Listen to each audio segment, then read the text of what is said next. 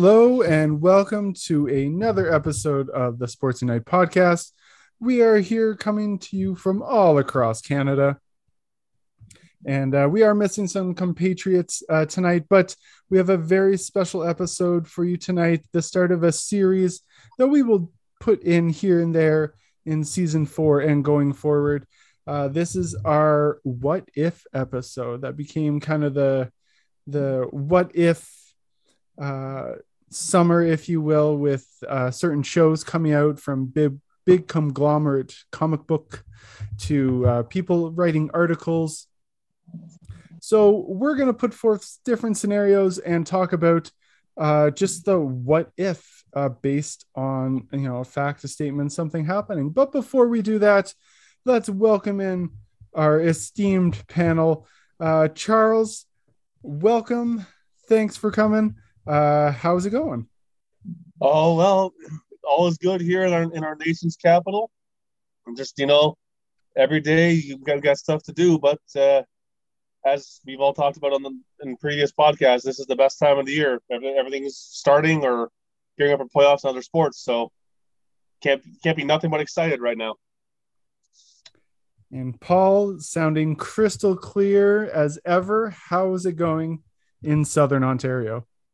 Oh, not too bad, sir. Thank you. I mean, past while it's been kind of rainy every now and then, and I can attest to this that I don't need Weather Network to tell me it's the fall. My allergies are already telling me that enough as is. But other than that, things are pretty good. I mean, things are getting a little more exciting with the Jays, slowly but surely getting into the postseason. Hopefully, well, it's only a matter of time. Just need little help from Boston for once for a Toronto team. Oh, that's a little weird. But anyway, either way, things are good. Things are good. Thank you. We got Kenzie up north, acting a little bit like a groundhog. Kenzie, please tell us winter is not coming. It is. It snowed yesterday, and we got like a foot. It's disgusting. Well, some things you can't help. And last but not least, we have Cole. Thanks for having me. It's a beautiful time of year. Sometimes people like to hear how we introduce Cole based on emails, so we was try and change it up. Hopefully they like this last one. But before we get into our main topic, it's fall, like everyone's saying. Quickly, it'll be snowing everywhere across Canada, and it'll be winter. And as we've just entered into fall, how was everyone's summer? We took a little bit of time off. We did some stuff, watched some sports. People met up. Imagine that, talking about that 2 years ago, people meeting up in person. How were your summers? Oh, pretty jam-packed here. I decided to take the big plunge, and I proposed to my girlfriend. We've been living together for a little while now, and I joined up with the kids. So becoming daddy, wedding is scheduled for a couple of years from now. So we got a lot of work to do between now and then. Got to go take in my first live Jays game and meet my colleague Paul there at the same time. So it was a awesome weekend back in August there. So I had a jam-packed summer. And I hope you didn't mind me there saying woo. I mean that sincerely. Like, congratulations, Charles. Like, honestly, so exciting. Thank you. So exciting. For me, well, I mean, it's nice being, working in a school board and everything, because you get the summers off. And when I have the summers off, I go all out, and my God, did I go all out. So let's see. I went up to Ottawa, Montreal, Cornwall for about 2 weeks, seeing some friends, seeing some old haunts. I miss Ottawa, safe, clean, friendly city. Montreal, definitely gained a whole new appreciation for Montreal. I mean, I went all around a good chunk of the area. I mean, hit up Mount Royal, not only during the daytime, but the nighttime for once. That was beautiful. Went to Parc Jarry, saw the stadium, went into the pool. And that was actually kind of cool in the fact that I was able to go in without having my ID checked or anything. I could just walk right in, go into the change room, get my gear on, and then before you know it, I'm swimming for free. And I mean, try doing that down here in Southern Ontario. You can't do that over here. So that was cool. And of course, saw some other little old places that I went to years ago, like Jean Talon, and Just for Laughs had a little thing going on at Place des Arts. So in Cornwall, saw a couple of friends over there. Biked along the St. Lawrence River, very scenic, and Cornwall's a nice little community. I mean, one of those spots where like you have to have a reason to be over there, but when you have that reason, it's a nice little visit. And then other than that, plenty of trips to the Toronto Islands. I mean, if anyone has never gone over there around Toronto, I highly recommend it. Plenty of beaches, sand dunes, and forests, and plenty of park space over there. Virtually no cars. Everyone's in a good mood during this time of year. Great time. Plenty of ball games. It's to see Sir Charles and Kenzie. That was pretty cool. And I also went to Pinery Provincial Park around near Grand Bend, around in Ontario, just near, right along Lake Huron there. And I also went to Pittsburgh, went to see the Jays play the Pirates at PNC Park on Labor Day weekend. And my God, that park is gorgeous. I love the sandstone colors, the blue seats, which they made reference, calling them Forbes Blue in reference to Forbes Field, one of their old parks from back in the day. The skyline, I mean, with the backdrop and everything right out in the outfield, beautiful, and really had a ball. I mean, bonus, Jays swept the Pirates, so can't complain. No, my summer was honestly probably my favorite one by far. For me, it turned it into a summer of adventures. Like Paul, I also worked for the school system up here in the north, so summer's off. We had 8 weeks. To begin my summer, we decided as a territorial organization that we were going to bring a team to Canada Games this summer. So my first 2 weeks, we ran a training camp at a Yellowknife, and I was able to attend Folk on the Rocks, which is a large folk music festival right on the beach in Yellowknife. Worth it. If anybody's ever up that way during that time, definitely check that out. Listeners, check that out as well. If you're ever up north, look me up. I'll hook you up with tickets. The next 2 weeks, I was able to spend at the family cottage, just relaxing, enjoying family time, seeing everybody again finally after this long COVID pandemic. After that, it was off to Toronto. I met up with Paul, watched a couple of Blue Jays games. Quite fun. Nice stadium. Never been in it before until those games. I will be back. I have to go back. Great stadium, great games, great team. And this is coming from an Angels fan, so take it or leave it. I was then off to Canada Games for a week. We were in the second week. I was coaching track and field, also known as athletics. And I would have to say single-handedly the coolest event I've ever been to and gotten to be a part of, like in a backstage capacity. After that, it was off to Yellowknife for about a week of sleep, and then we were back to school. And here we are. Well, for me, sadly, I did not get the summer off, but I got every other Friday off. So that was almost like that. Not really, but my summer was pretty great. Can't complain. Flew by in an instant like it always does, sadly, but got lots of golfing in. Good times with some friends at cottages, good get-togethers, bonfires, barbecues, pool days. Honestly, can't complain. Made the most of it. And even had a, guest appearance with the podcast host master himself, Justin, my brother. So that was amazing getting to see him after almost 3 years.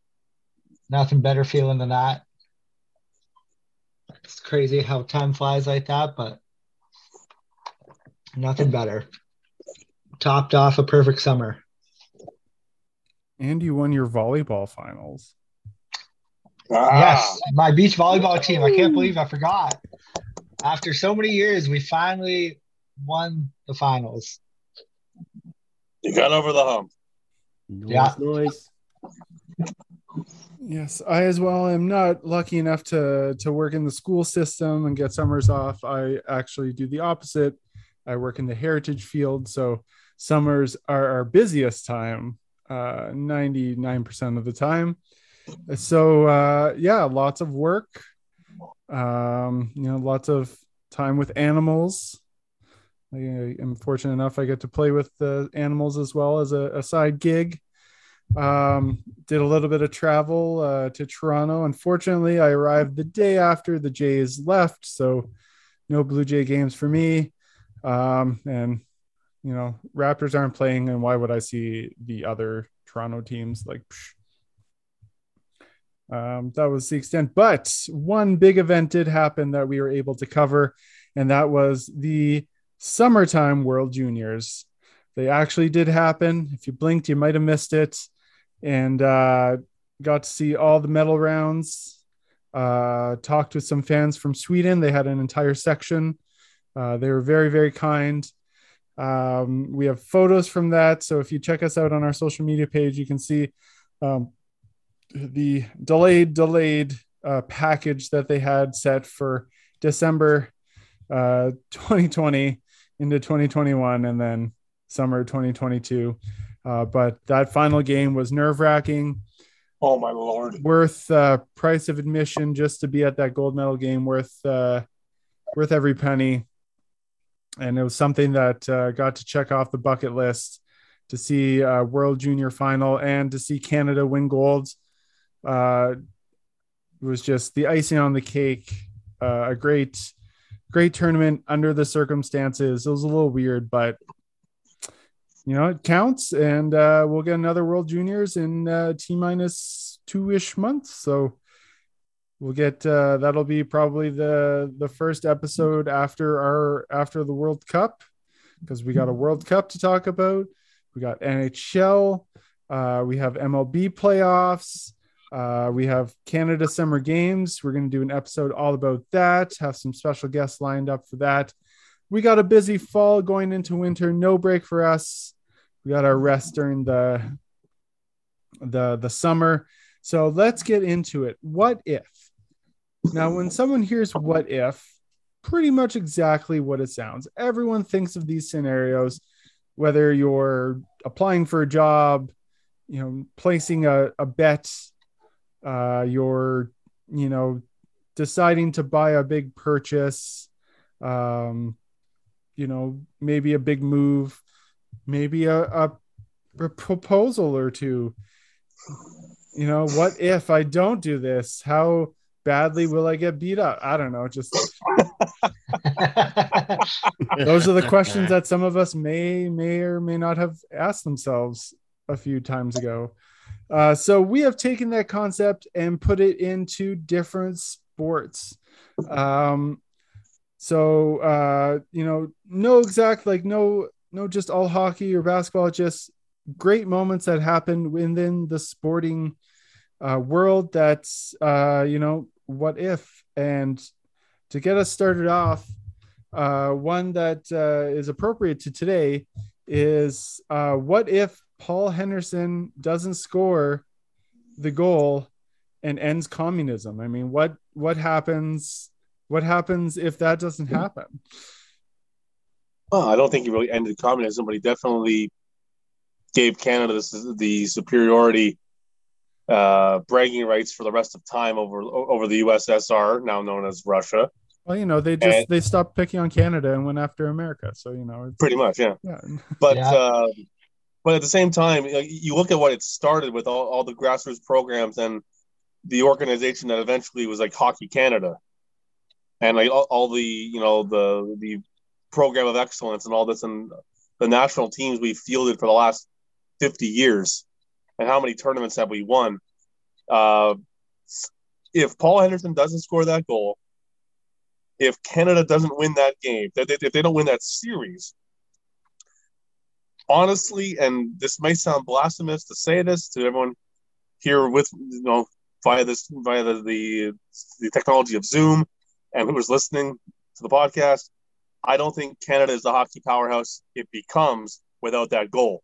Canada might be like kind of like where Sweden and Finland are. They're considered upper class hockey powers, but they they choke way too often, so they're not considered elite superpowers. I think that's where Canada would be on the world of hockey without that goal. Yeah, I'd say I definitely agree on that for sure. And I'll dive in a little more into that as well too, in the fact that, you know, in Canada's history, at least from what I've noticed, you know, from all the years that I had Canadian history, you know, growing up in the school system and everything, like Canada always had like that bridesmaid kind of mentality a little bit, if you know what I mean, in that, you know, sure, we were there and everything, but, you know, we never had like the big moments, like say like the States or even with the USSR. I mean, yeah, we've had some moments, and I mean, we're one of the best countries in the world. Like we liberated the Netherlands in World War II, for one example. Like we also thought it was, you know, in our best interest to whiz and rags so we wouldn't have to smell gas during World War I. I mean, we're a very versatile, friendly, intelligent bunch and everything. And yet, you know, we always feel like almost kind of like, well, particularly with the States, almost like the little brother a little bit. Yeah. And yeah, so I mean, if the goal didn't happen, I mean, we wouldn't, as said, like, as you mentioned, Charles, we wouldn't have like the bragging rights of basically saying that we, well, won the Cold War on the ice, that is. And well played. Thank you very much. I'm here all week. But I digress. I mean, yeah, for all I know, I mean, maybe the USSR would continue being the dominant, you know, hockey powerhouse that, you know, they were known to be back in the day. I mean, it also makes me think also about going a little further. What if the Miracle on Ice didn't happen? You know, like what if that didn't happen? Not only from the standpoint of, you know, the States beating the Soviets in an improbable, well, miracle, but also just in that world stage and everything, since, you know, it was still deep into the Cold War, even though slowly but surely it was eventually going to be, well, the time where the Soviets were eventually going to, well, dissolve. So yeah, no, it is food for thought for sure. That's a good point, Paul, even talking about like the Miracle on Ice there. Like, what if they don't? What if the college kids of the U.S. don't prevail in that game? And does the USSR kind of keep stronger a little more because there's not as much pressure from the world stage? Like everybody's eyes on them were? As a historian, no. Probably, but that's what the what if's for. I agree that it did change a lot of things in the world of hockey. I think both goals did. Just in the simple fact of how many times, and I'll throw this out here to you folks, how many times were you a little kid on the road with your buddies, you got the ball, you're coming in, it's game 7 or it's game this, I'm Paul Henderson, going down and scoring the goal, eventually working their way into the NHL and maybe scoring some of those goals. How many kids did that influence to come and play hockey? How many kids in the US did the Miracle on Ice goal inspire? I think hockey grew because of those goals, just in both countries. You know what? That's probably the greatest point you could have made there, Kenzie, because it was 1972, and a certain hockey phenom from Brantford, Ontario, was still 7 years away from making his NHL debut. Does Wayne Gretzky play hockey because of that? Does he stay with baseball, and does he become the great one of baseball? And we're never talking about Wayne Gretzky in hockey because of Paul Henderson's goal. I know Gretzky said his idol was Gordie Howe growing up, but you had to know that Gretzky, who at the time was probably about 11 or 12 years old in 1972, that goal had to have a huge influence on him as a Canadian and as specifically a Canadian hockey player. So, and then you think then, you know, let's go down that rabbit hole a bit more. When Gretzky doesn't play hockey, then all the kids he influenced and all the kids who looked up to him, who were stars of the 90s into the early 2000s, and even the post-lockout year, that whole group, Yzerman, Lemieux, and we can go on and naming great Canadian hockey players. Do they ever get inspired to play because Gretzky's not there? Which now circles back to my point that Canada would not be a the hockey superpower that it has been for the last, 5 decades. Yeah, like, and that's the great point about a what if. You can go down a rabbit hole. Yeah, like you said, yeah, does Wayne Gretzky stay with lacrosse even as his winter sport and play indoor lacrosse and then channel baseball, because he would play lacrosse in the summertime during the off season for hockey? Does he pick up baseball and keep lacrosse as a winter sport? Like, all of this stuff. Now, I will say, from a historical standpoint, obviously, Cold War did not end after September 28th, 1972. As a historian, it's my job to know that. Obviously, it didn't change anything except for the fact that it showed that the Soviet Union was beatable. And what that did everywhere outside is kind of, and then again, the Miracle on Ice, they were beaten again. And, is sport responsible for that? It's responsible for bringing together nations like it did Canada and the United States. And that's what sport does. It's the point of this podcast, how it brings everyone together. Obviously, in sport, there are losers sometimes. But this was a great turning point in the sport of hockey, because it was, at this point, mostly North Americans that were coming in to and playing in the NHL. So this outside unknown, really, this was the test, and it showed that, hey, we can hang with these professional athletes that only play in the USSR and are also on the military. So that's essentially the what if kind of vibe. So let's get into it. Where do we want? Oh, all right. Which one? You know what? We'll go with this one. In the late 1990s, baseball was having a crisis, sort of like it is now, until a little thing called the home run race happened between Mark McGwire and Sammy Sosa. And we're kind of seeing a resurgence here with Aaron Judge and people complaining that no one's pitching to him and blah, blah, blah, like whatever. But then also the question is, how much money will that ball go for? And all of this stuff. Well, it's kind of resurgent. The person who caught Mark McGwire's home run, all he wanted to do was meet the man. They said no, so he sold the ball for $3 million and was set for a long time. Now, obviously, steroids helped this. Major League Baseball was not shy or blind to this. But what if the home run race never happened, never invigorated the fan base to continue to watch to see what would happen?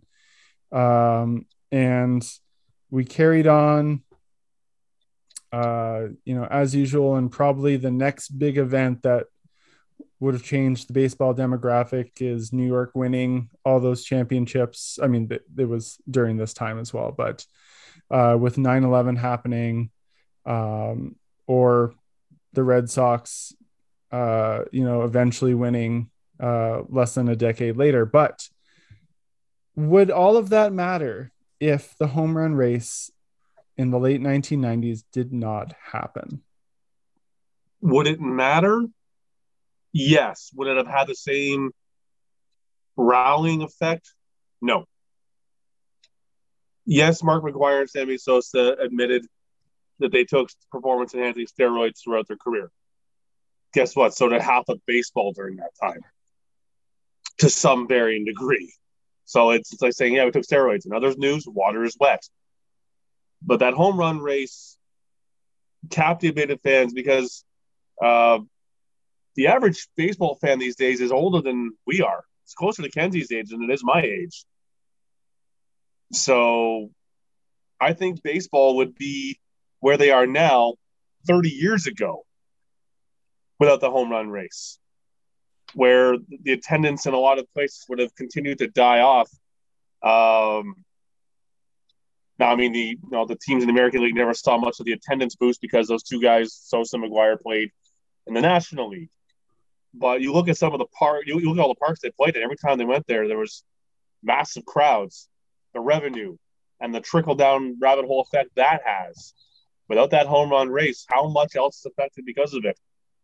Millions upon millions of dollars and thousands upon thousands of jobs become affected because baseball would have been in a much bigger hole in 1998 than what they were.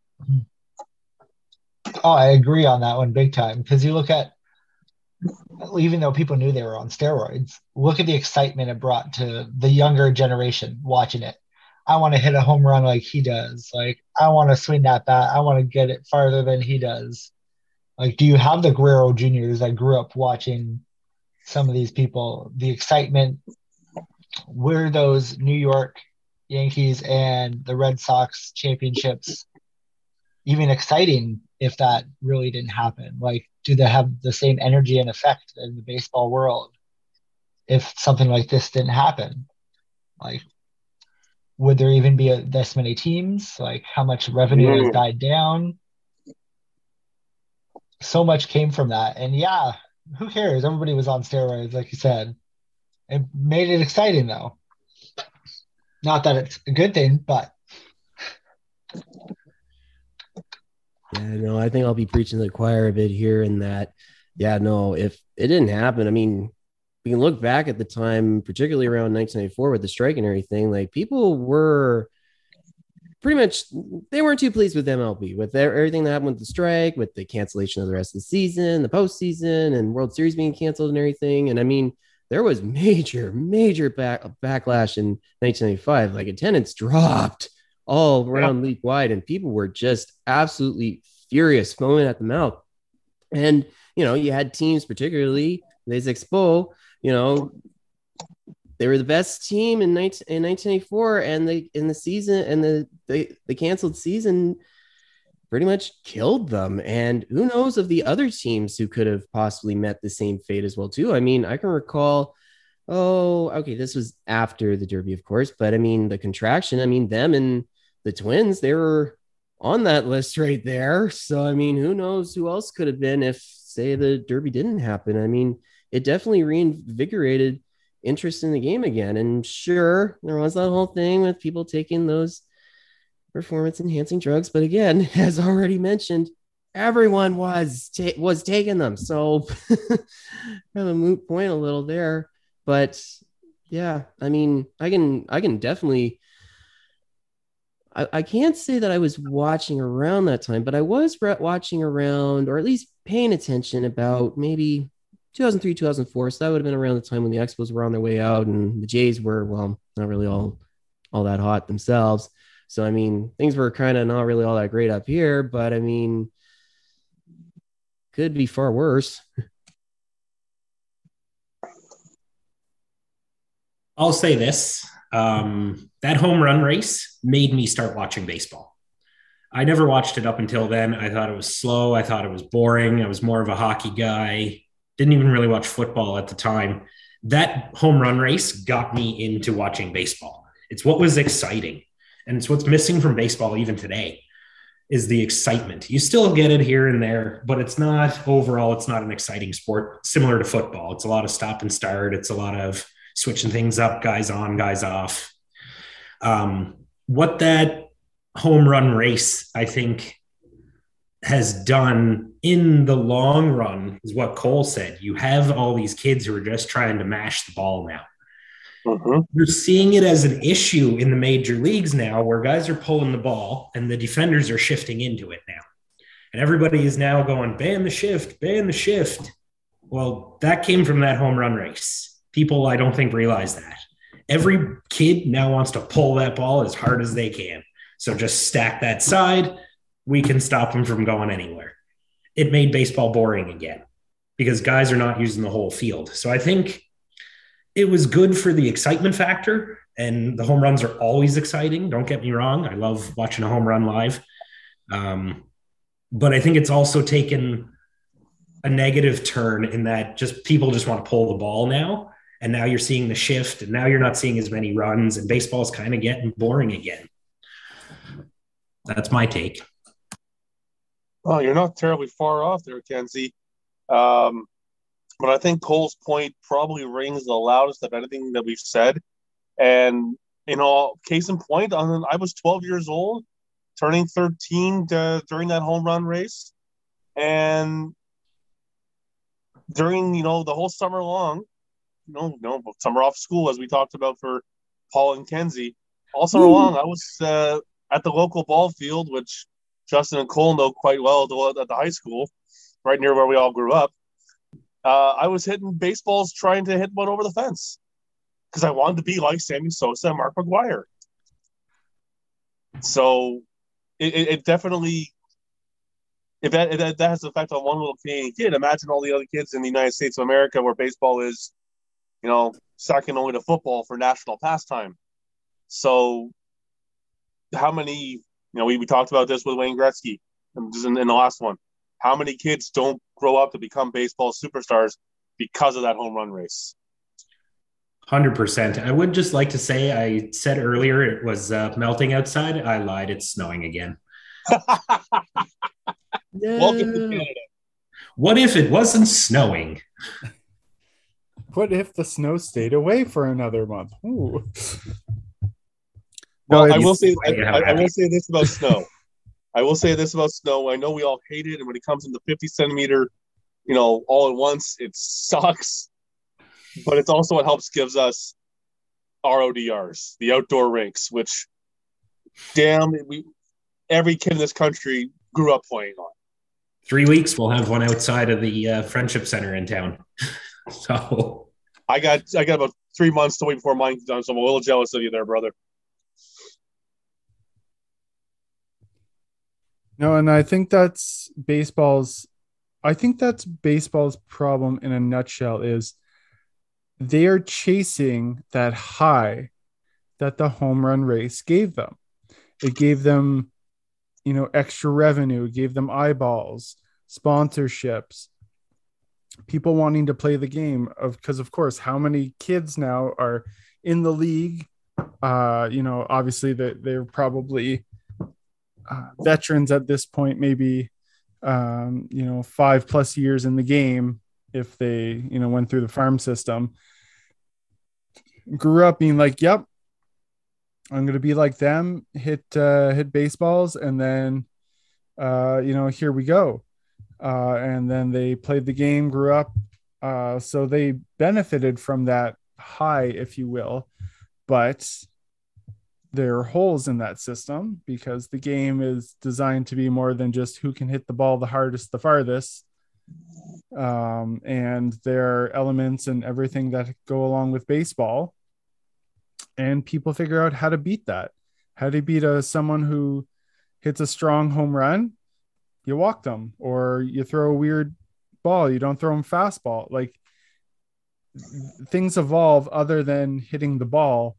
And that's where you talk about, next year there's no shift because teams figured out a defensive scheme for people who just want to hit the ball hard, and it goes over the fence 1 to 2 out of every 10. So those 8 to 9 other times the ball's in play. How do we get that ball?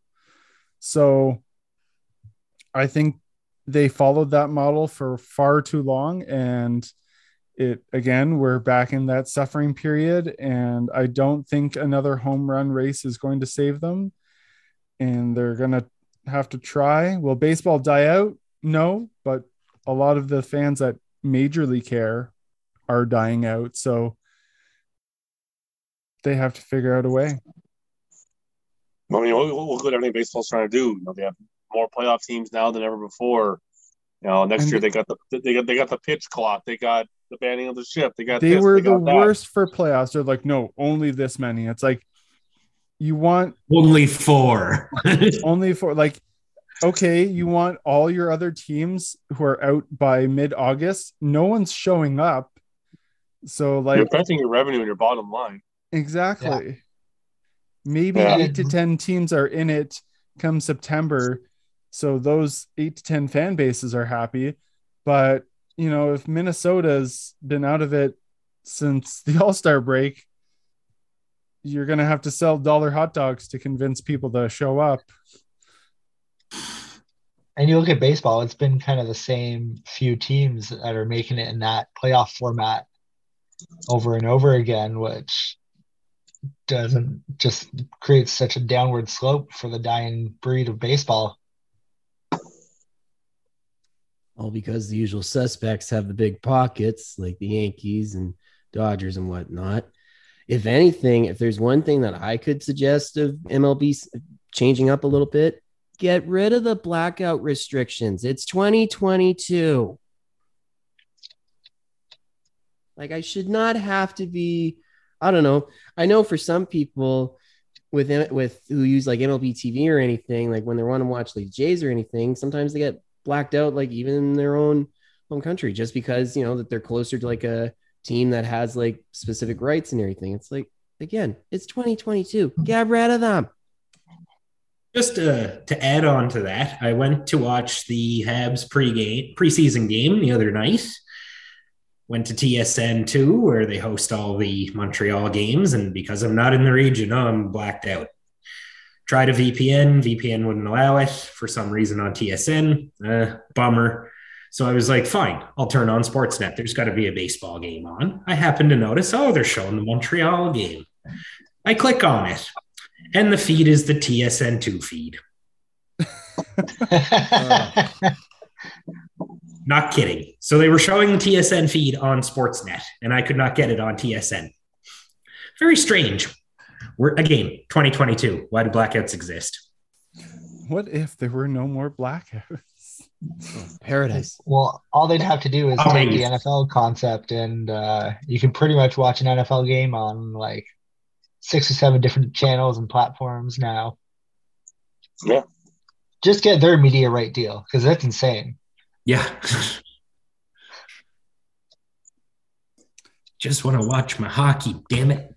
Is that so hard to ask? I know. All right. So in honor of the Raptors playing a preseason game here in Edmonton, which tickets sold out in 45 minutes. And I was not prepared to buy tickets till closer to the event day to be like, oh, yeah, sure. And then an hour later, when they said it was sold out, I went, what?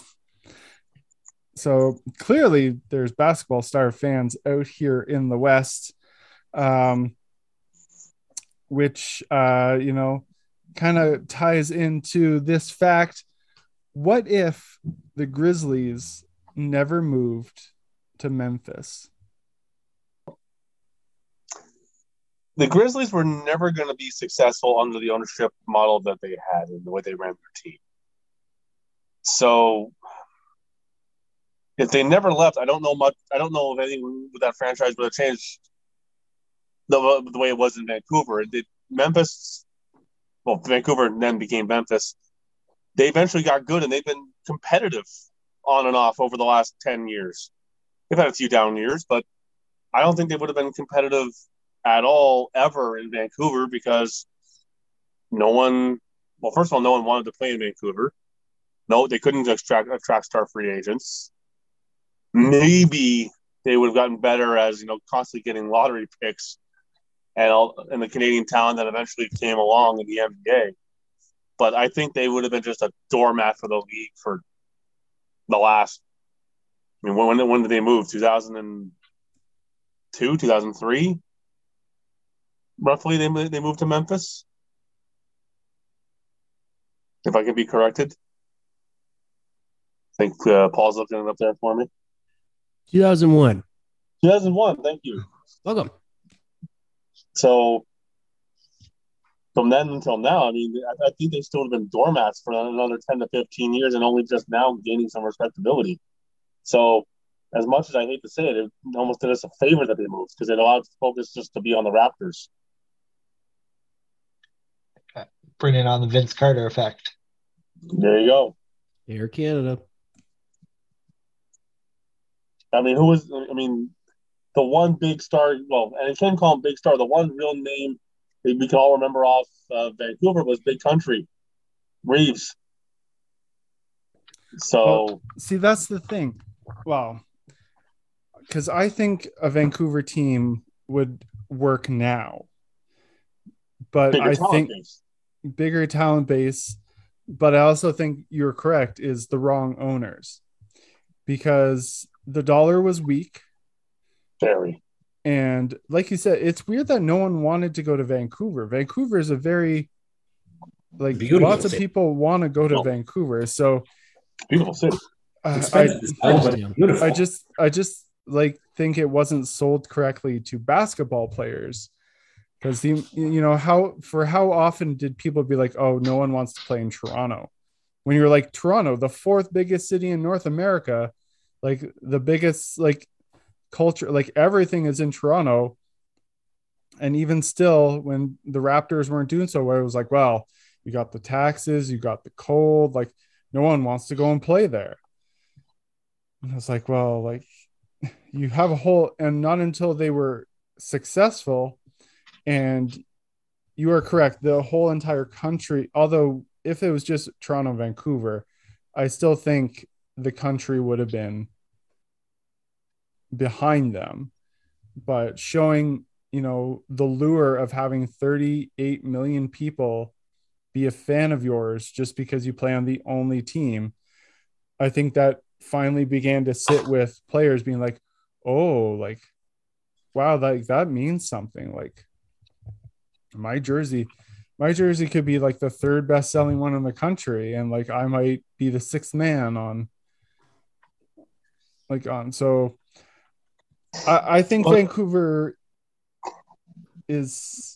Vancouver's starving for more professional teams, Absolutely. but the ownership, I think at that time it was, oh, anyone can own a team. It's pretty easy. And people figured out that it wasn't. The Raptors themselves didn't even really start to gain real respectability until Masai Ujiri came in and started running the Raptors and started showing them, this is how you bloody run an organization. So maybe Absolutely. if Vancouver had stayed and they had gotten Ujiri, maybe things turn around differently for them. I think what happened, just from my perspective, I was kind of young when the Grizzlies left, and I wasn't really watching basketball. I still don't, I'll be honest. But what I think happened, because you talk about the Vince Carter effect, you talk about the title that the Raptors won. I think you just had too much basketball too fast. Canada wasn't ready. Canada was ready for basketball. Canada wasn't ready to have two teams. There wasn't, I remember growing up, the big sport that I played in school was soccer and hockey. Those were the sports. We didn't have a football program because I'm in the Arctic and you can only do that in the summer, and school's out in the summer, so you don't have football. Soccer was the sport. Hockey was the sport. Basketball was an afterthought. It's something you played in gym class. If you were tall enough, you played on the high school team. Now I look at the kids that I work with at the school. All of them, if you give them a free gym class, they're picking up a basketball. They're not interested in a volleyball. They're not interested in a hockey net. They want that basketball.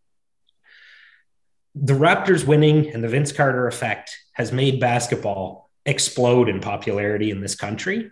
And I think, again, like I said, the Grizzlies and the Raptors at that time was just too much. We weren't ready. We are now. And I think a second team, like some of you have said, would do quite well because of the interest. And that's not just here in a tiny little town in the Arctic. You go ask kids about basketball anywhere, and they'll talk your ear off about it. It's the new sport. Yeah, hockey's still there. Yeah, baseball's still there, kind of, depending on where you are in Canada. Football's always going to be there. Basketball, oh, we never did this before. We were never good at this before. The Raptors just won. We have Canadians that are now stars in the league. We never had that before. So, yeah, I think it was just too much too fast. That's what happened to the Grizzlies. Yeah, and if we had both of them, say even now, up until a few years before the championship, that was the biggest thing, trying to get stars to come to play in Canada. Either way, that selling point, it was always, oh, it's too cold, you have to wear a winter jacket, stuff like that.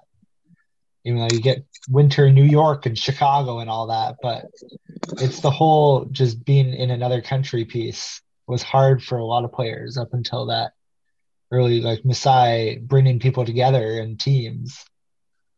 So I could see like if Vancouver still had a team now, they might be successful, but I don't know if they can still survive in that sense of getting players to transfer over. Maybe after the Raptors won in Canada, that would have been a little easier for them. But just that selling point, like it was hard enough for some Raptors stars to get over here and become like household names. They had to do it that way versus some of them big names like Kawhi coming over and such. Well, look at it. How long did Kyle Lowry play in the NBA before he was really recognized for the star he was? He had been in the Toronto several years already and was just barely getting recognized. But when Kawhi showed up, Marc Gasol showed up, and you had Serge Ibaka, three made superstars in the league. Suddenly, people notice Kyle Lowry and Fred VanVleet. Yeah. They became household names across the US, Canada, you name it. Yeah. You wear that jersey, everybody knows who Fred VanVleet is on Toronto. Anywhere in the world. Yep. Almost. Yep. Well, it's clearly worked because preseason game sells out in 45 minutes. But yeah, I mean, look what else was created. We have the CEBL. Yeah. The Canadian Basketball League. So, and there are teams all across Canada from Newfoundland. There's a new team in Vancouver now. There's a team in Montreal and Ottawa, Saskatoon, Edmonton. It's, another way for people, and they draft picks from Canadian university teams, just like the NBA would. So it's given that hope that, there's another way to get to the NBA. Obviously, that's always going to be the end goal, just like the NFL is for football, NHL is for hockey, but not everyone gets that direct path. Hey, I get a scholarship down to the States and then get picked. Or, hey, I make, the London Knights and I get drafted. Sometimes you take an alternate route, and this just exposes the game to more people. And without the Vince Carter effect, which obviously happened in the early 2000s to 20 years later, however many Canadians are in the league now, Canada's looking to make the Olympics again. And we have a whole entire league created just for Canada. So it's maybe Vancouver had to move so that Vince Carter could walk, so that the Raptors could run and win a championship. I will add one thing. I do find it hilarious in that, talking about losing a Canadian team and everything to a game that, well, was invented by a Canadian, Naismith from Almont. So just kind of funny when you think of that. But I will say, the cards were definitely stacked up against the Grizzlies from the start, and having the weak Canadian dollar did not help at all whatsoever. And just from what I can see from, I can remember, some of the humble beginnings, some of them, not like the cavernous days of playing, playing in the days of the Sky Dome being in the cavern that it was for basketball. I can't say I can recall those days, but I can remember the days of Vince Carter and the with the Raptors. And to me, I always found that they were just kind of just there, awesome. We got, professional basketball team and everything in the NBA and everything around in Toronto. But, for the longest time, hockey was king. Nowadays, I would argue, hockey's still kind of king. But if you really want to have a better understanding of what Toronto is really like in regards to like demographics and things like that, you would go to a Raptors game. And I mean, I've gone to a couple in the past while during the past couple of years, and to me, compared to the Leafs, it's like going to a party. Like people are really into it. You know, there's some good entertainment here and there, and you know, fans are very knowledgeable, loyal, passionate, and just really enjoy being there. Going to the Leafs, on the other hand, it's like going to a funeral home. Um, and I would argue that kind of stems from just how more, I guess, diverse people's tastes have gotten when it comes to sports in Canada. I mean, long gone are the days of just hockey being king and everything. Nowadays, like particularly in Toronto, like you have so many options now with basketball, with soccer, with baseball having, you know, the revival that it did in 2015 and they're on with the Jays. And it's if Vancouver just had something like that. And I mean, I would argue they're kind of seeing that a little bit. I mean, yeah, the Canucks are still king over there too, but I mean, nowadays with the Whitecaps and everything, I think they have like a decent following if I recall right. And well, I mean, okay, can't say that much with the Lions, but you know, it is what it is. But I mean, if Vancouver just had something like that and the other cards weren't stacked up against them, like with the weak Canadian dollar at the time and everything like that, I mean, maybe things could have been viable for them. You never know. That's the fun of this, is anything could have happened.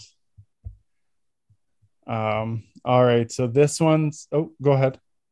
Sorry, I was just gonna add just one more thing. I will say this. I've been loving seeing like some of the old like jerseys and everything that people have been wearing about every now and then, and even some of the old caps. I mean, I don't know. I'm a sucker for that old Grizzlies logo. The Grizzlies jersey was I am a top notch. If you know, I might have to start to. There are definitely jerseys that of teams that I don't cheer for, or you know, whatever. But you know, I love a good jersey, and you know, I'm on the lookout. May have to start a collection, but it's pricey, of course. But those teal greens, those were in. My next one's the Swedish national team, the yellow one. That's a good one. That's my next jersey. All right, so this is a big one. What if Super Mario didn't get sick? Oh my God, Mario Lemieux not getting sick with cancer. I'm gonna go and say it. He would have destroyed Wayne Gretzky's point record. Look at his points per game. He had a better PPG than Gretzky did, and Gretzky's the only guy to ever hit 200 or more points in the season, and Mario missed it by 1 point, and he was only getting better. He was him and to an extent Eric Lindros were a cut above the rest of the league from a physical point of view. These were power forwards in a time where everybody was smaller. In today's NHL, they'd be, you know, okay, you notice them, they're big, but they wouldn't be extraordinary in size by comparison to today with the size of everybody. But back in those the late 80s and early 90s, they were a cut above, especially Lemieux, playing with that big body and the skill. If Mario doesn't get sick with Hodgkins and doesn't have a back problem, Mario Lemieux ends his career as the highest scoring player in NHL history. And as good, and we're talking Gretzky still probably one of the best players ever to lace him up. But Mario would have been king of the points. And Pittsburgh would have had at least one more cup between then and Crosby. I think also Pittsburgh doesn't go into that hole of, oh my God, we're terrible and now we need to sell the team. Holy shit. I don't think that happens. Yeah, things were so dire for them.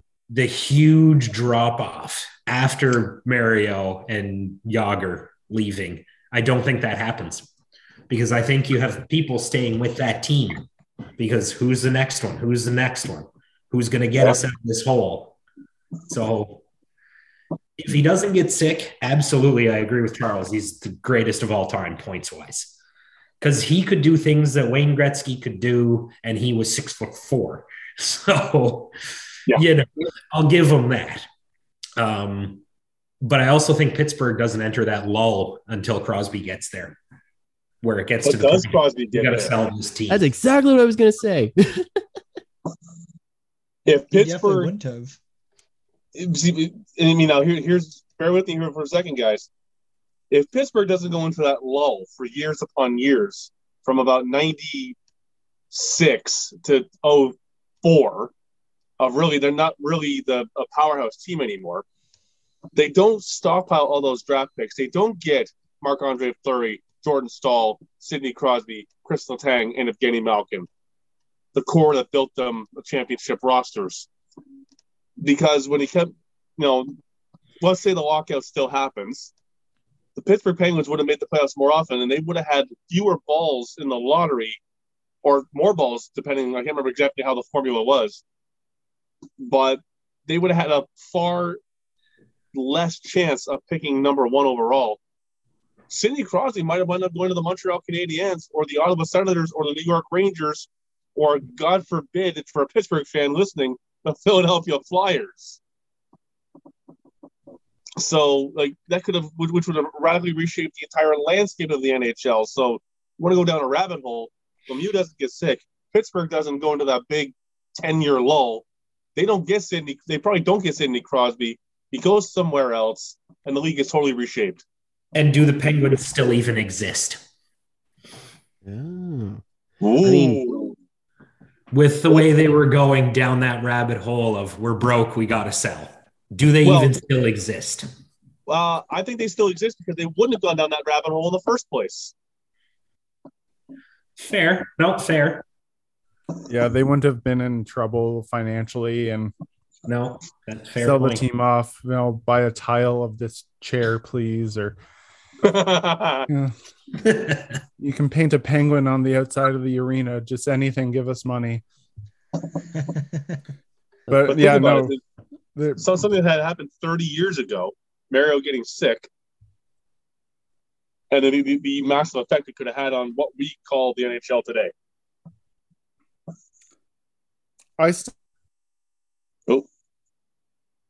Justin, I think you're muted, buddy. I think you hit your mute button by mistake.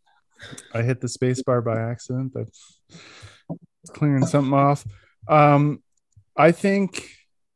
I still think they would have got Crosby because I think that was the most even lottery because there was no season ahead. If my recollection of what happened, I think it was pretty even. But they wouldn't have had they did have a leaning towards teams that hadn't made the playoffs, but it was like everybody gets 3. And then if you haven't made the playoffs in the last 3 years, you get 3 more, or 2 years, you got 2 more. It was something weird like that. It was weird, but Ottawa still picked in the top 10 as well. It just, I don't know. It was a weird,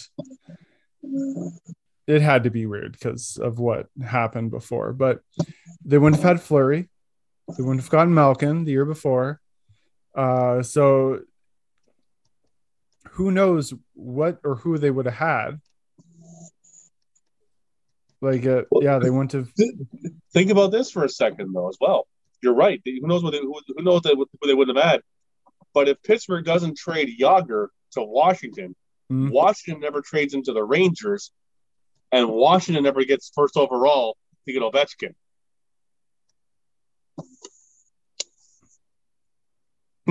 I see eyes going up all across the screen. Yes. That's interesting.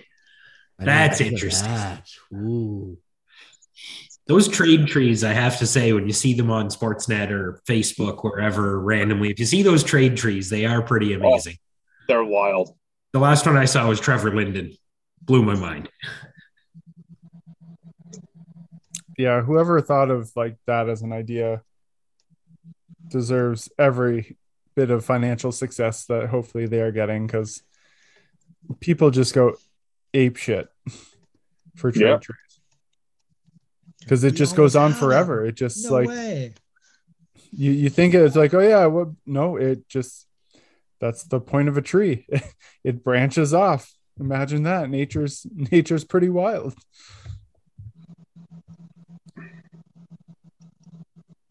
That's yeah. Does Pittsburgh get in trouble? Does yeah, it Pittsburgh eventually gets in trouble, but not for about probably 10 to 15 years after they got in trouble to begin with back in the 90s.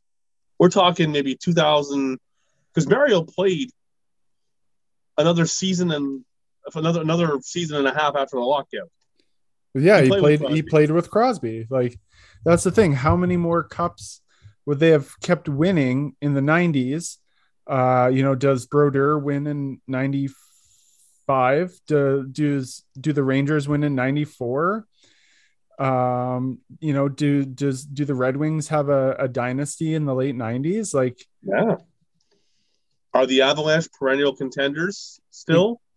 Exactly. Yeah. Do we get that Avalanche Detroit bloodbath rivalry of the 90s? There was a lot of things that happened in the league underwent a seismic shift when Lemieux missed most of that year with non-Hodgkin's lymphoma, and then when he had to retire a few years later with a back injury. The league went through a seismic shift of balance of power. Here's another thing too. Does Canada win gold at 2002? Because Mario was the leader of that group.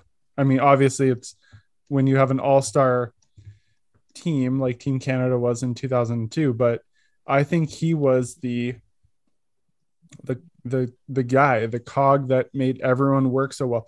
Look at his play. No one thinks of a play like in the gold medal game where he's like, hey, I'm going to get this puck and I'm going to take that shot. No, he was like, I'm going to let it go right through. No one's ever seen a play like that in hockey before. Other sports, sure. Speed, no.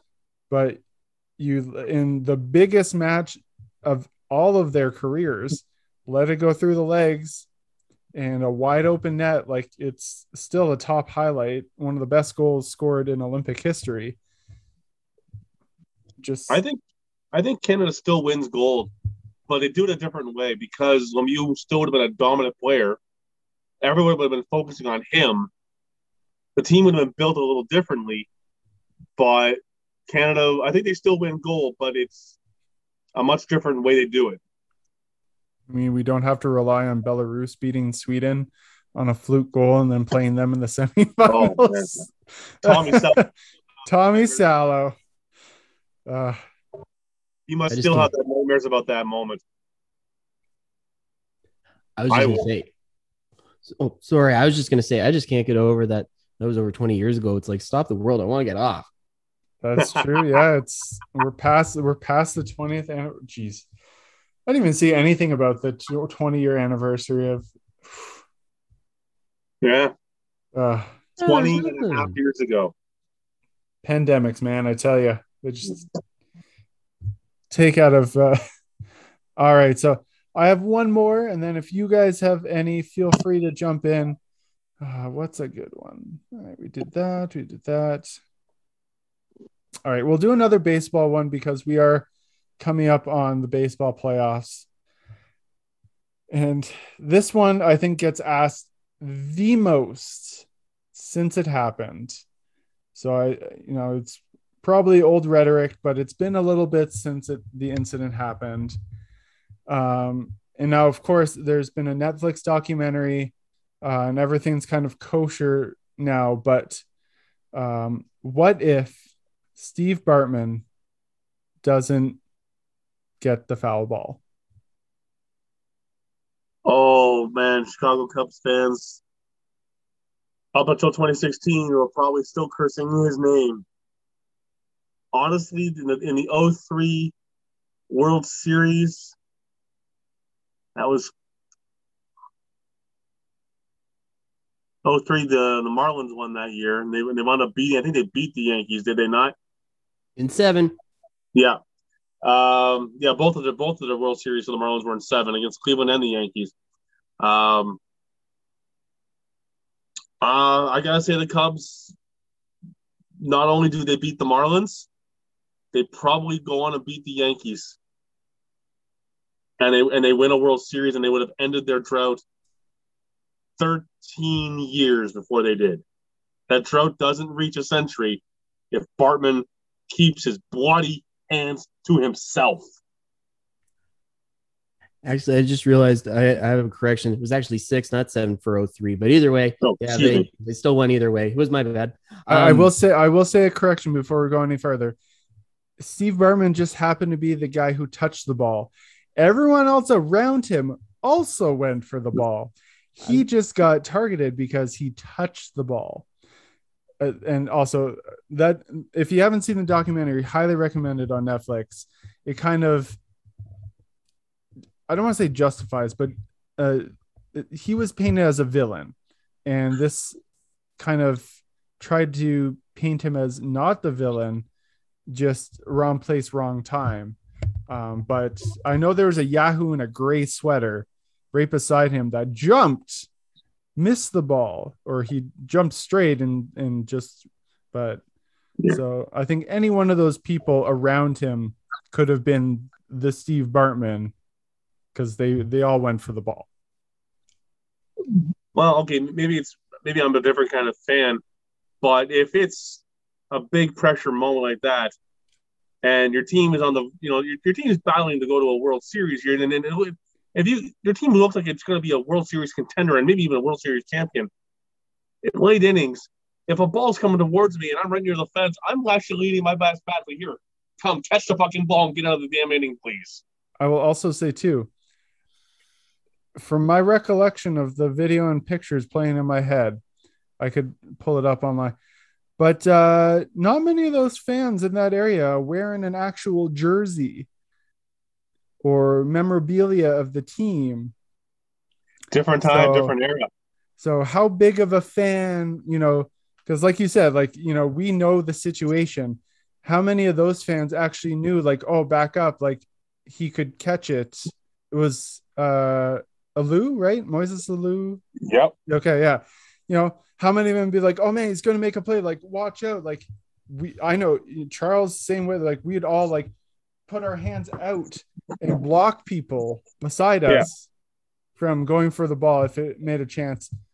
All those stuff play into how were they there? Were they following? Do they know the etiquette like that? All this stuff. And then of course, were they drunk? And of course that thing, oh my God, a foul ball's coming. That instinct just kicks in. Hey, I'm going to catch it.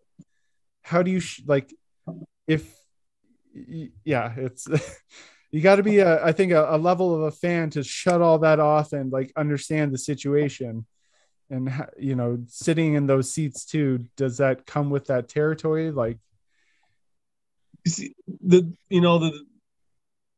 want to say they should have known. You're sitting down in the left field line. There's not a lot of foul room down there once you get past, once you start getting into those last 30 feet of left field, that there's almost no foul room. So if the ball's coming, it's going to come at you. Unless, if I'm sitting 5 or 6 rows back, yes, at the height of the way it was, there's no way Moises Alou would have gotten to me. I wouldn't have cared. You're sitting in the front row or two. Back the hell up. Get out of the way if you can. And like you said too, Justin, were they in that kind of fog, gaze, were they intoxicated? Yeah. So much emotion going into that kind of game. They're on their edge of their seats. It's towards the end of the game. So you've been sitting there and oh my gosh, a flower ball. You're automatically, everybody most likely is oh, I'm going to jump for it. But then in this case, it's oh, don't jump for it. But we all know how that ended.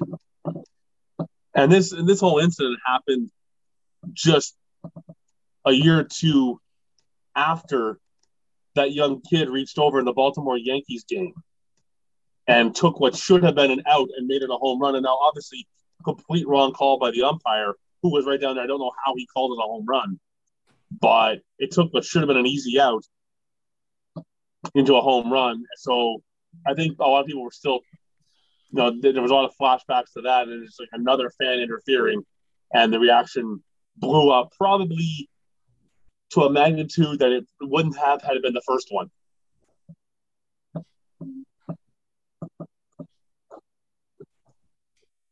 Yeah, it's funny. Like that was actually around like the first time that I can recall ever actually like paying attention to baseball, because it was 2003 was the time that I went to like my first Jays game. It was around late September, so the Jays were long done. So then, before you know it, postseason started, and I do remember watching like maybe a couple of games here and there, but not being quite as invested back then as I am now. I do remember seeing highlights of the incident and everything, and I mean, granted, got to take into account that I'm about 11 at this time, and I just discovered baseball pretty much for the first time, and I couldn't really get the reaction a little bit. Like, again, like I'm 11 and everything, like hockey to me was king at the time, and I couldn't get over how much Cubs fans were foaming at the mouth over all of this. And now I look back at it now as someone who's a little bit more versed with baseball and realized, yeah, I can see why at the time tensions were a little heated and everything, particularly with that big drought, lovable losers and all. I mean, so many what ifs could have been in that one. I mean, I will say, my personal opinion, like I'd say there could have been another scapegoat, or Billy Goat, I guess I should say, that could have been the other Steve Bartman, because there were other people that were trying to grab as well too. So for all I know, there could have been someone else that could have grabbed it, and so it would have been someone else going into witness protection and whatnot. It's just funny looking back at this photo now, and I think Steve Bartman was a really big fan, because not only does he had a hat on, like obviously that, but he's listening to the game on the radio. And I remember that they mentioned this in the documentary, that the radio call was 2 to 3 seconds or 5 seconds behind the actual play. Yeah. So when, he's listening and kind of watching, and they said that kind of altered like how he got up for the ball, because he was listening and then noticed what was happening on the field. But if you look, looking back at the photo, he's in the ball cap. Beside him, there's someone clutching back like they're going to get hit. He looks like he's in a Cubs hat. And then we got man in gray sweater who's kind of looking to juggle the ball too, like pushing the person between Steve and him out of the way to try and get the ball. There's a lady in a jacket. The guy, so, and like back, like 3 rows back, I see someone in a Cubs jersey. So like it's just, and then there are people from behind, like 4 rows behind.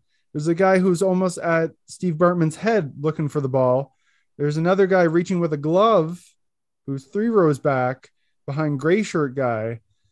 So I think regardless if someone else was there, we would have had someone. They would have blamed someone. And I appreciate that they gave him a World Series ring when they won. And, everyone's kind of forgiven him for an incident that, let's be real. Like it's a sport. Yes, it impacts a lot and money and blah, blah, blah. But he was vilified to the point where like he couldn't walk around Chicago, which is a scary thing to think of. Depending on where you are, Chicago's scary enough as is. Yeah. So just to add to that, Justin, you kind of hit my point on the head here of it could have been anybody. It could have been the guy 1 seat to the left. It could have been the girl 1 seat to the right. It could have been a row behind. My other thing with the whole Bartman incident was it was game 6. And they managed, after that Bartman incident, to give up 8 runs and then proceed to lose the next game. I don't know if that's on Steve Bartman or if that's on the team for not being able to close out that series. So yes, I can understand how he was vilified. I was never a fan of how he was vilified, because whether it was him, the guy next to him, the girl to his right, whatever, somebody was going to make contact with the ball, like you said. The other thing too, so what that they lost game 6? They still had to come out and win game 7, and they didn't do that. So really, is it Bartman's fault? Or is it the fact that the Cubs just didn't play well enough over those next, I guess 11 innings, because it was the eighth inning at the time. They didn't want it. They didn't play well enough. Bartman be damned. You still gave up 8 runs. You still lost the next game. That's not on Steve Bartman. That's on you guys as a team. Sorry. And they were at home. Interfere with the ball. I still think they lose the game because they still proceeded to give up 8 runs after the incident. So, wouldn't the out would have been the third out of the inning? Would it not? It would have ended the inning. If it ended the inning, then you still maybe what happens in inning 9? You're still playing game 7. You still lost game 7. But I don't know. No, like I said, I don't remember if it was if there was 2 out already. Let's, for argument's sake, say that there was 2 outs and that would have been out 3. Big difference. Very big difference, because then Florida has nothing. Yeah. They bring their big closer in for the 9th inning. Florida has nothing. They don't get 8 runs and they don't win the game. Chicago's off to the World Series. Yeah, fair enough. It's just that whole ragging on Bartman. It could have been anybody, and then still you gave up 8 runs even with 2 outs. How do you do that? You choked that away. How do you give up 8 runs in the playoffs in one? Whether it's 2 outs or 1 out and Bartman interferes, they still gave up those 8 runs. You didn't play well enough. You didn't.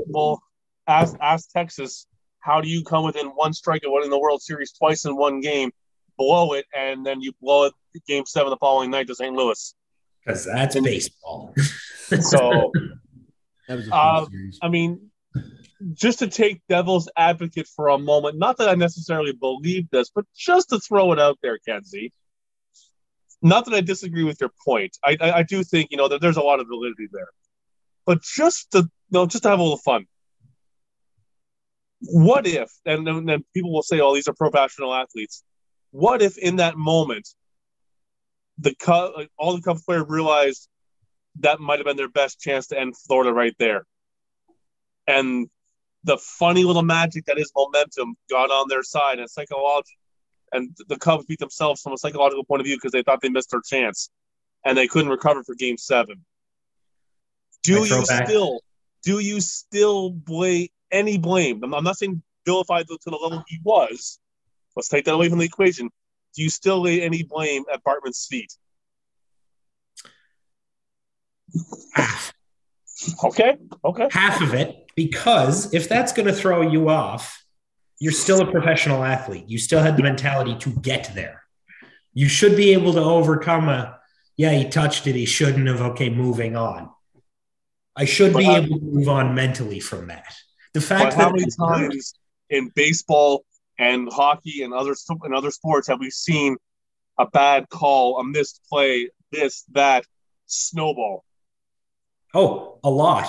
But my thought as a professional athlete, you need to overcome that. You've overcome harder shit. You had to have overcome harder shit to get there. So you have to overcome. I know you're going to be off a little bit, but the Cubs were off for 11 innings. They were off. The game 7, you can't blame Barton. No. But you'll always find that one person who will blame Barton for that because, well, they should have won in game 6 and they wouldn't have played game 7 if it wasn't for him. So I'll say this. I'll leave it at this. If it wasn't for Bartman, they weren't thrown off the last 2 innings to lose the game. The fact that they lost that game should be on Bartman. The fact that they lost game 7, either a night or 2 nights later, is on them.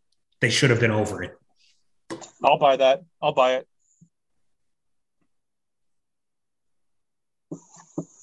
And that's the magic of what it. I mean, you could go that same route, right? Like, human momentum, it affects the mentality. But if you put that, human element, I mean, everyone's human and all that, but you have to give that same human element to the fans as well. Like, they're human. How many times does a ball come right to them? For many of them, probably never. And so that human instinct, so. All right, now it's time throw it out to you. Do any of you have a wonderful what if that you want to oppose? Quandary? It's really been on your mind that you're like, I need to hear other people's opinions about? Like, Cole, what happens if your team doesn't win beach volleyball again? Just what if? Do you disband? Do you retire from volleyball? Like, the possibilities are endless. I don't want to, go into that. We just started indoor. It's going to jinx it already. All right, I'll throw one at you guys here because I have a ton of thoughts on where this rabbit hole can go, but I want to see if anyone sort of follows my thinking or has something I didn't think about. What if the 2004-2005 NHL lockout never happens?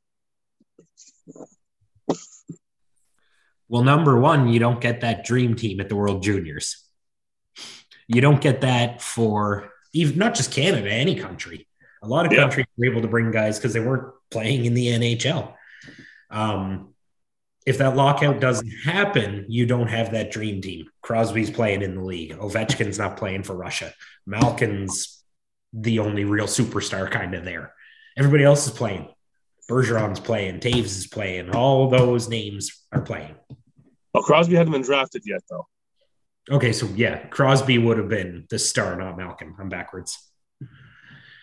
Apologies, but you get the point. You don't have all the stars there. You don't have that World Junior Super Tournament, in my opinion, where it was like the best hockey you could ever watch. But what about the rest of the league? What about, because we came off Tampa Bay winning the Cup in 2004, then we had the World Cup of Hockey where Canada pretty much dominated.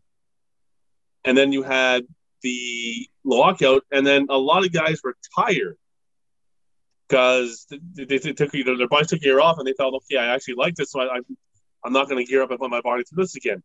You'll get some of the guys who retired coming out of the lockout. Guys like Scotty Stevens. We can go on and on about who retired, but do some of those careers keep going? Would Tampa have been able to repeat as Stanley Cup champion? Now that's a big question. Would Ottawa, how would Ottawa have done? Because they signed Dominic Hasek. They didn't get the first year out of him because of the lockout wiped it out. They only had half a year of Dominic Hasek because Ottawa put it all together in 04-05, and are they a Stanley Cup contender there? Does the Hossa for Heatley trade happen? For Ottawa fans listening, put that in your pipe and smoke it. Does Ottawa trade Hossa for Heatley still at that point? I'm gonna do you one better. Okay. We would lose 4 to 6 NHL teams without that lockout. They would have moved. They would have Ottawa potential, Columbus, Okay. Minnesota, Carolina, San Jose was iffy. Wouldn't Pittsburgh have been in the mix at that time? Yeah, at that time, Pittsburgh probably, which is crazy to think like how close they actually were. Such a an old team, if you will, or a seasoned team. Florida for sure. Yeah. Would we even be talking about things like salary caps and whatnot? Well, that's the thing. Those small market teams wouldn't have been able to survive a few seasons longer. Even a city like Pittsburgh, like a well-established, high-density Pittsburgh was in trouble. And you're thinking, how is that possible? You're like, oh, the smaller cities, yeah, for sure. But Pittsburgh, like... Okay, you said Ottawa, Justin. With Melnyk having just come into the picture year before, you think Ottawa wouldn't have survived? Because at the time, Melnyk had a lot of money. He hadn't gone through his problems yet. He had lots of money. That's true. He did come in just before. So...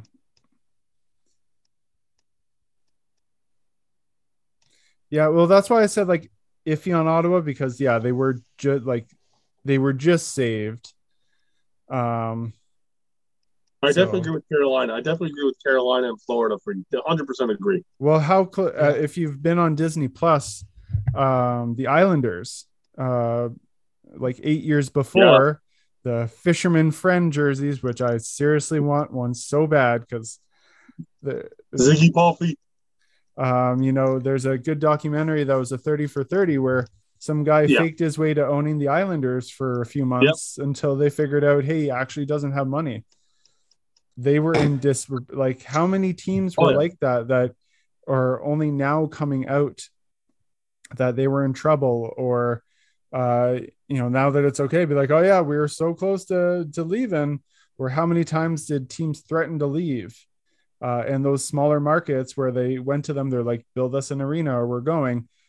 How many cities could afford that, or the taxpayers wanted to do that? It could have been a very different landscape. And, the Tampa Bay's first cup in 04 saved their franchise. They were going to be gone. Exactly. Yeah. Hockey in Florida, the state, was not working. No. Same thing with with Texas. The euphoria of Florida's 96 run had long worn off. Oh, exactly. If Dallas didn't win the cup in 98 or 99, they like, who knows if hockey would have caught on, because they moved from Minnesota, which is a ballsy, like that's a hockey state. They call themselves Hockey State. Mm-hmm. So maybe Minnesota could have. The Wild probably would have been fine because they would have had an entire state behind them. But Columbus wasn't clicking yet. Atlanta. No. Well, they wound up leaving for Winnipeg anyway. Exactly. That probably would have expedited it. Phoenix, we still have the same problems in Phoenix, so would they have they would have gone long ago. Sweet jerseys and all, they would have been packing up. All right, so then let's take it a step further. Lockout doesn't happen. Teams wind up either folding or moving. We're not doing a video broadcast, but for those who can't see, I am wearing a outdoor rink hoodie of the Quebec Nordique, who eventually became the Colorado Avalanche. Would the Nordique have returned? No, as long as Bettman is commissioner, Quebec will not have a team. He does not like to deal with the French side of stuff. It's with the exception of Montreal. Well, yeah, that's the thing. The conspiracy theory of how if people always say like, oh, Montreal won the cup and he was commissioner. No, he wasn't. He was 4 months into his commissionership. He wasn't commissioner until 94. He did not become commissioner until after Montreal won the cup. See, I've heard reports that he started the spring of 93. Too. Like it was very early. He wasn't officially the commissioner until after the cup happened. Okay, well, yeah, like that's what I thought. But then everyone has, But either way, so I don't think you can fully control who wins. Like if you're believing in that conspiracy garbage, but you can control other things like where teams get put. There was no place ready for Atlanta to go to. He desperately wanted Vegas, Kansas City, Houston. They're, other than Vegas, are not ready still to this day. The only two cities that were ready were Winnipeg and Quebec City. And to him, what do you think the better choice was? Well, the city that got the team.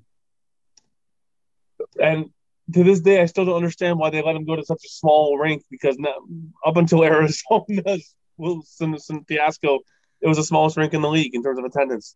Quebec's is 3,000 bigger. They did the season seat pre-sale. Gone.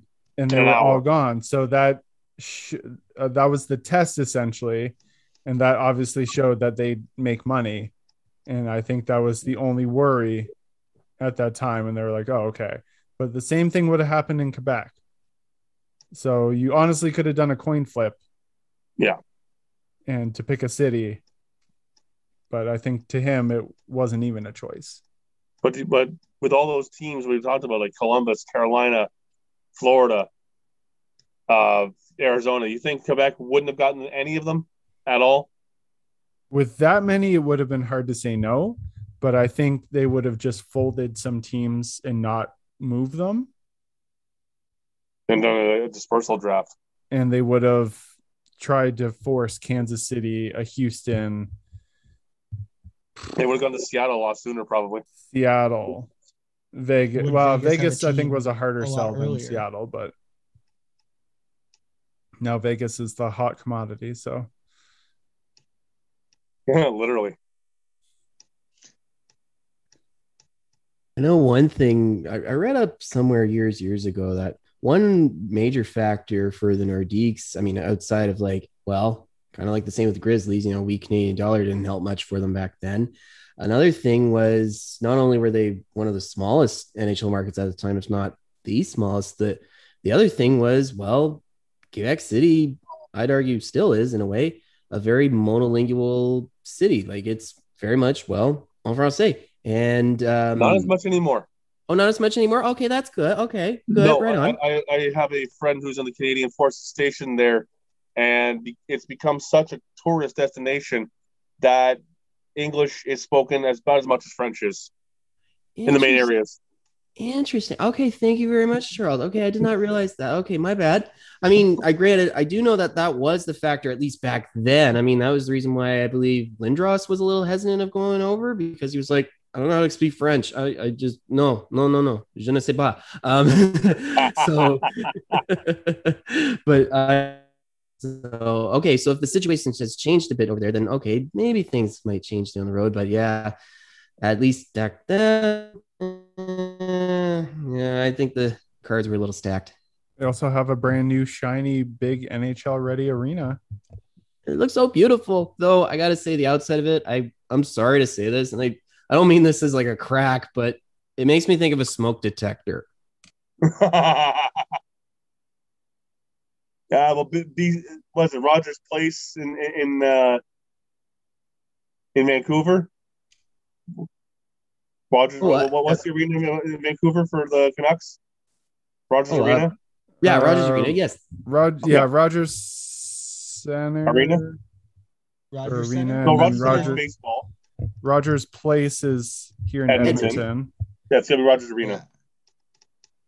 But that looks like a giant satellite dish. Fitting, knowing the company. Somewhat. The football stadium in Vegas looks like the Death Star. Yes, it does. They call it the toilet God, it bowl. does. No, that should be reserved for the stadium in Washington. Sorry. But honestly, like, how different would the NHL be? You know, if we want to wrap this all up into a little box instead of a rabbit hole, how different would the NHL look if that lockout never happens? Vastly different from today. So different. We talked earlier, and Players. it even goes down to the players. Is Crosby a Penguin if that happens? That's how big that lockout was.